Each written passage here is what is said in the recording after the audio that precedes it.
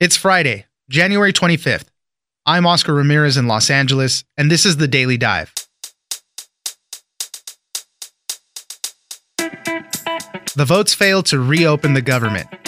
The Senate voted on two proposals, one backed by Republicans and one backed by Democrats, but neither gained enough support. There are hopes, however, that now that we know what won't pass to reopen the government, the two sides can come to a consensus on what will pass. Shannon Vavra, reporter for Axios, joins us for another failed bid to stop the longest government shutdown in history. Next, as we continue to wallow in endless robocalls and spam calls, the nation's four major wireless companies are trying to give you a heads up when a bad call is coming through. For T-Mobile users, suspicious calls now show up on your caller ID labeled as scam likely. Dalvin Brown, consumer tech reporter for USA Today, joins us for the continued fight to save you from robocalls. Finally, a pair of documentaries about the failed Fyre Festival have been released on Hulu and Netflix. It was billed as a luxury music experience on Pablo Escobar's former island, complete with beautiful Instagram models. But it was all a fraud. Kate Talbot, contributor to Forbes, joins us for what the Fyre Festival documentaries reveal about millennials and social media influencers. It's news without the noise. Let's dive in. One of the ideas suggested is they open it, they pay a sort of a prorated down payment. I'll tell you who wants this to happen. The military wants this to happen because this is a virtual invasion of our country, of drugs, of human traffickers. It's an invasion of our country. Joining us now is Shannon Vavra, reporter for Axios. The government shutdown continues. It's in its 35th day now. One quick thing that happened was the issue of the State of the Union address. The president and Nancy Pelosi were going back and forth, fighting about postponing it. Nancy Pelosi sent Trump a letter saying, we got to postpone this thing because the shutdown. There was back and forth. The president finally conceded and said, all right, I'll wait until the government reopens for us to do this in the right place. What's interesting about that is we're starting to see Trump's wall that he's put up here and his insistence on the border wall. We're starting to see it crumble a little bit just in that one moment with him saying, oh, yes, Nancy Pelosi does have that prerogative. And we're really seeing how far Pelosi is getting into his head, too, right? He's tweeting, he says, Nancy Pelosi, I call her Nancy, which isn't even a nickname, right? And so, yeah, I thought the exact same thing when that happened. It's just comical to laugh at. But you're right, though. It shows how much power Nancy Pelosi has in this fight, how much power the Democrats in the House have now that they've taken control there. And the president is realizing as the shutdown continues to go on that there are consequences and that he does need to make a deal. So he did concede there. Talking about the State of the Union and whether President Trump will be able to deliver it in the House chamber and who's going to introduce that resolution to authorize that, right? It's all posturing. It's the same reason why we know, as Axios reported, Mitch McConnell and President Trump were talking about that negotiated deal that they presented on the Senate floor today for votes. We know that they were hoping to do that to sweeten the deal for Democrats and to try and make it look like in future election years, the Republicans would be able to say, well, the Democrats actually voted against extending DACA protections. They voted against renewing the Violence Against Women Act. And so it's all this posturing around this one idea of a $5.7 billion border wall. Let's talk about the two bills that the Senate voted on to try to reopen the government. One was sponsored by Democrats, one was sponsored by Republicans.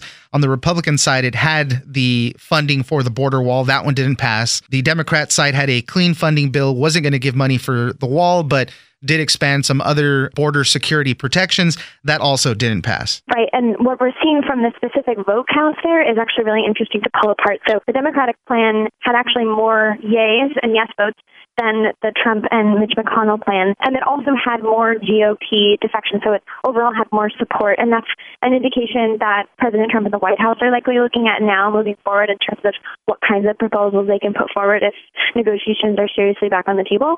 And then on the flip side, we also see that was the 6 Republicans. We had Gardner, Murkowski, Collins, Romney, Alexander, and Isaacson all broke party line to vote for the Democrats. And we interestingly had Joe Manchin, who was a Democrat, vote for the Trump proposal. It's interesting how this is all playing out so publicly. Everybody's reporting on it furiously because just how long the shutdown has extended because of all of this. But a lot of people are very hopeful that even though the bills did not pass, at least everybody's on record now. They've all voted, so they know where everybody stands. And it could be the beginning of concessions from both sides on working on how to figure it out, where we can meet in the middle. Right, but that's exactly the thing is both Nancy Pelosi had a press conference and after the votes took place, and she seems firm as ever. And then President Trump also spoke with reporters after the votes took place, and he's saying things like, oh, there are other alternatives we can turn to. We know he's talking now about accepting a continuing resolution if it has some sort of a down payment on the wall, which would indicate that there would be future down payments, right? And the question is, if there is a continuing resolution to reopen the government, what happens then after that temporary opening? Do we have another shutdown if there's no border wall funding? And there's just so many questions about whether President Trump will maintain his stance here that it's almost anybody's best guess what happens in the next 24 hours. Going back to the politics of it, the president made this such a central part of his campaign. We're going to build a wall and Mexico's going to pay for it. And he's kind of pinned himself against the wall with this, ironically, right? It's obvious that Mexico is not going to pay for this. I know they say that's going to happen in some form with the new trade agreement that we have going, but that's not really borne out just yet. So he needs to get this done. He needs to have this go through for him to have any prospects of appeasing his base. In terms of whether his base actually supports this, we know that his approval rating is starting to tank a little bit more than usual, in particular because Republicans aren't necessarily backing him in his fight for the wall anymore. They used to be impenetrable in their support for President Trump. This is one of the things that's actually started peeling some of his support away from him. So he's probably going to start feeling the burn of that, in addition to the harms that federal workers are experiencing right now as a result of not having liquidity. Not to mention the fact that we've had Kevin Hassett from the White House concede that if the shutdown continues through Q1, there will be zero growth. And we know that President Trump likes to tout economic stats. So that's something that President Trump is likely thinking about as well. Shannon Vavra, reporter for Axios, thank you very much for joining us. Thank you.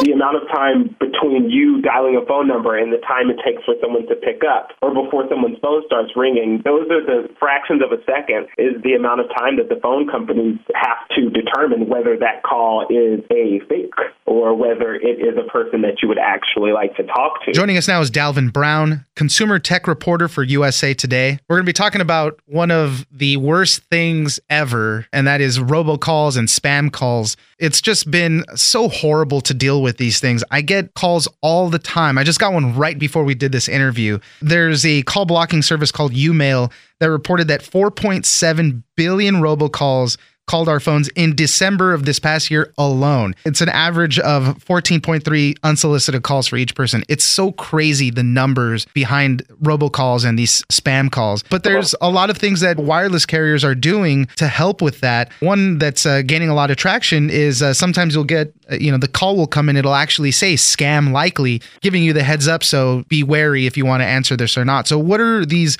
phone companies doing to help out with this big problem? The most important thing for people to know is that although you yourself may not be able to prevent 100% of these robocalls, the chances are your mobile provider is doing something to prevent them. So I am a T-Mobile customer, and I receive the scam likely notifications whenever there is a scammy robocall trying to reach me.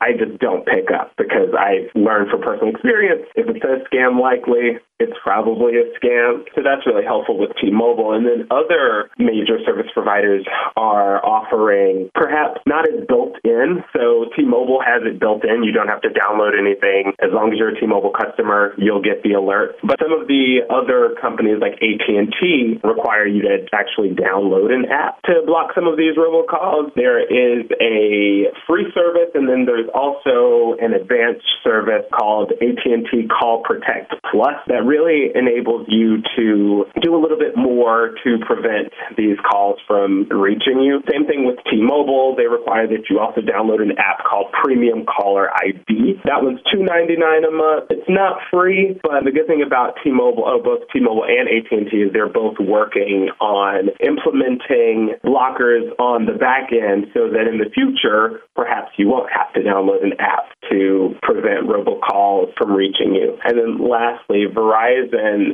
has a really interesting system. So they have a call call filter app that grades the level of protection, if you will. If you download the app, you'll get a graph will pop up on your screen when you're receiving a call. And so if it's a potential fraud, then the graph might lean in one direction. If it's 100% okay and they think that it's not a fraud call, it will lean in the other direction. That's pretty interesting because it's kind of giving you, it's still helping you play the odds, basically. It's like, well, this looks like it, so the graph is going to lean more this way. While some of these apps that you do have to buy $2.99, $3.99 a month or something like that, it does give you a little more peace of mind to know that they're trying to help out and that you have that option to not really answer that stuff. And some of these programs have been really successful. The ones for T-Mobile, they say that they flagged over 90% of scam calls from this past November, equating to over 1 billion unwanted calls. I mean, the numbers really stick out to me as how astronomically high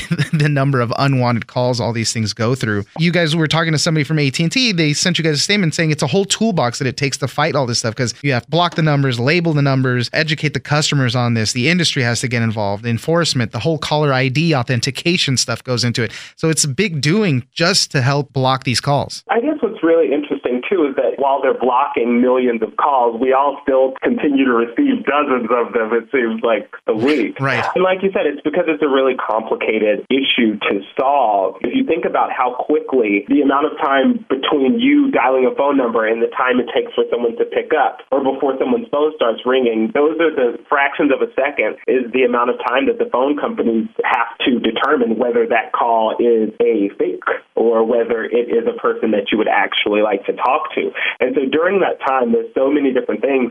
You know, the numbers run up against a registry of blocked calls. The location and time of the call also is taken into consideration to determine whether it's a call that you may want to receive or whether it's a likely scam. And so all of these things that are happening on the back end do allow some fake calls to come through, which are the ones that you would have gotten right before this interview or the ones that I've gotten over the past week. But again, the good thing is they are working. You know, this is relatively new technology, and as the technology continues to advance, then hopefully we'll see fewer and fewer robocalls reaching us. You know, what's funny is that I didn't think we would be able to squeeze the government shutdown into this interview, but somehow it did creep into it because part of the efforts to avoid these calls is the do not call registry that the FTC, the Federal Trade Commission, runs. And since the government is shut down right now, you can't report these numbers to them right now during this time. The websites are completely shut down. If you try to go to the government site to report a number, and then that sort of compounds the problem, right? Because, okay, I got this call that I don't want. There's normally a registry where I can go submit this to, and hopefully the government will do something about it. But right now, that's not really the case. No luck.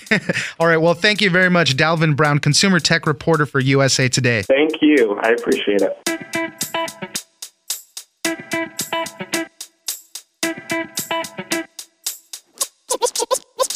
Billy understood what millennials as a generation want. What Fire Festival did prove is that power of influence is real. These guys figured out a way to optimize social media, almost weaponize it.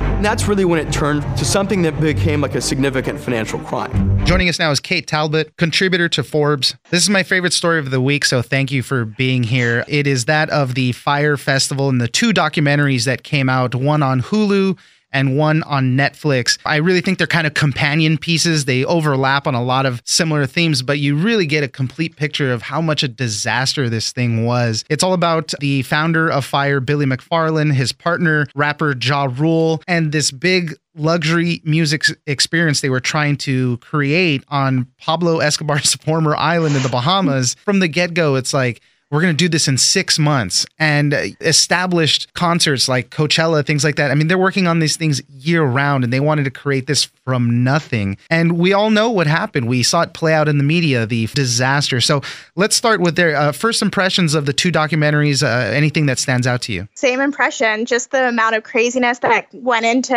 either executing it or lack of execution, and then what happened when the actual concert goers were there and how much mayhem was happening. The Lord of the Flies, especially on the Netflix documentary, when they were just grabbing mattresses and Right. There was all for themselves, and some jerks were just peeing on the mattresses themselves themselves. So that to me, I don't know what that accomplishes right there at all. One of the things that struck me was just how complicit a lot of the people that were helping organize this thing, they saw it crashing from the beginning. And they paint the picture in both documentaries that they were putting out little fires as they'd go and, solving one problem and moving on to the next. And everybody kind of just said, Billy had this confidence that things would get done, and everybody just kind of kept going with it until it was the last possible second. And then they realized, oh crap, we're screwed on this whole thing. Totally. And I think it just goes to the fact of how confident and how much that people really engaged with Billy and kept going with him. And even after he got arrested and all this stuff went on, he still got people to work with him on that VIP ticketing thing. So he must have some kind of charm that people just listen to him, want to work with him, and invest in him. So that's what happened. And it's kind of a crazy story that keeps on going. There was a lot of schadenfreude that played out because people were watching this here in the States and realizing, oh man, all these rich millennials pouring so much money, ha ha ha. They're going through hell over there. But one of the things that really gets lost in there, and to Netflix's credit, they made it a central part of it, was a lot of those workers there in the Bahamas never got paid. A lot of those vendors got stiffed. And the poor woman, Marianne Roll, who was the owner of one of the food places out there, she had to end up paying over $50,000 of her own savings to the workers that were working with her that never got paid. Now they made a GoFundMe. I think there's $185,000 in there that's going to go towards her, which is great. But at the time, they put her out really badly through all that. That was kind of the silver lining of these documentaries, is that we as viewers got to see a lot more storytelling from all different angles, not just what we saw on Twitter during that weekend. And it was really like the one uplifting story is that so many people did contribute to the GoFundMe. And when you go on the GoFundMe, there's people sending $5, $10, really anything that they can, just because they put so much heart and soul, all those workers in the Bahamas, and they got totally screwed. And I think that at least now we as viewers can help out and do that. And it's great to see that she, has her savings back. But again, if it weren't for these documentaries, we wouldn't even have known about them. For wire fraud, mail fraud, falsified investment documents, and all that stuff, Billy McFarland ended up getting 6 years in federal prison. He's currently serving now. The article you wrote for Forbes took a broader picture about what these documentaries really reveal about millennials. And I thought it was a great take on there, starting off with the Instagram influencer campaign, which was really central to this. There was 400 in-demand influencers who put stuff up on their Instagrams, and that's all it took to create the entire buzz for everybody to spend thousands and thousands of dollars to want to be here. It's incredible. And I think it really speaks to how we are as a society right now. Everybody's just scrolling through their Instagram. And the way that they did it, too, is that they had these orange tiles, and all these Instagram influencers, with millions of followers, just had this tile. So here we are, just wherever we are in America, just seeing a tile and wanting to be part of this video. And they created this whole campaign off of an illusion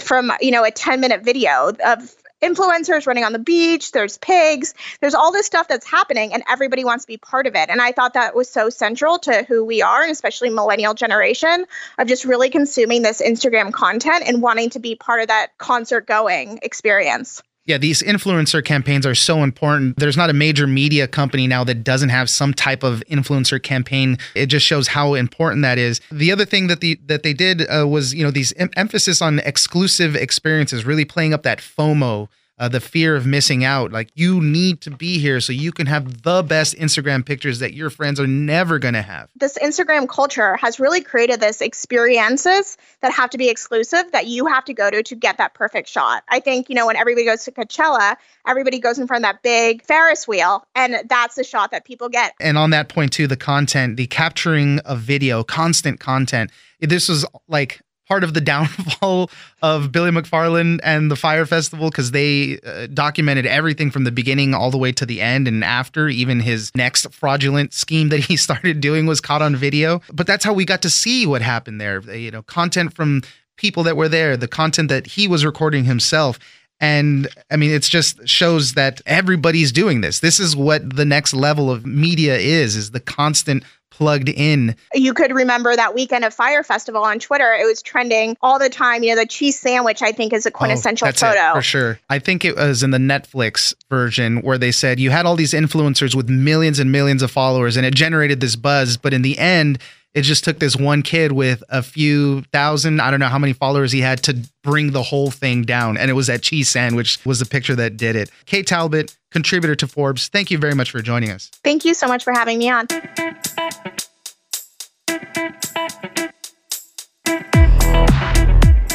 That's it for this week. Join us on social media at Daily Dive Pod on Twitter and Daily Dive Podcast on Facebook. Leave us a comment, give us a rating, and tell us the stories that you're interested in. Follow us on iHeartRadio or subscribe wherever you get your podcast. The Daily Dive is produced by Miranda Moreno and engineered by Tony Sorrentino. I'm Oscar Ramirez, and this was your Daily Dive.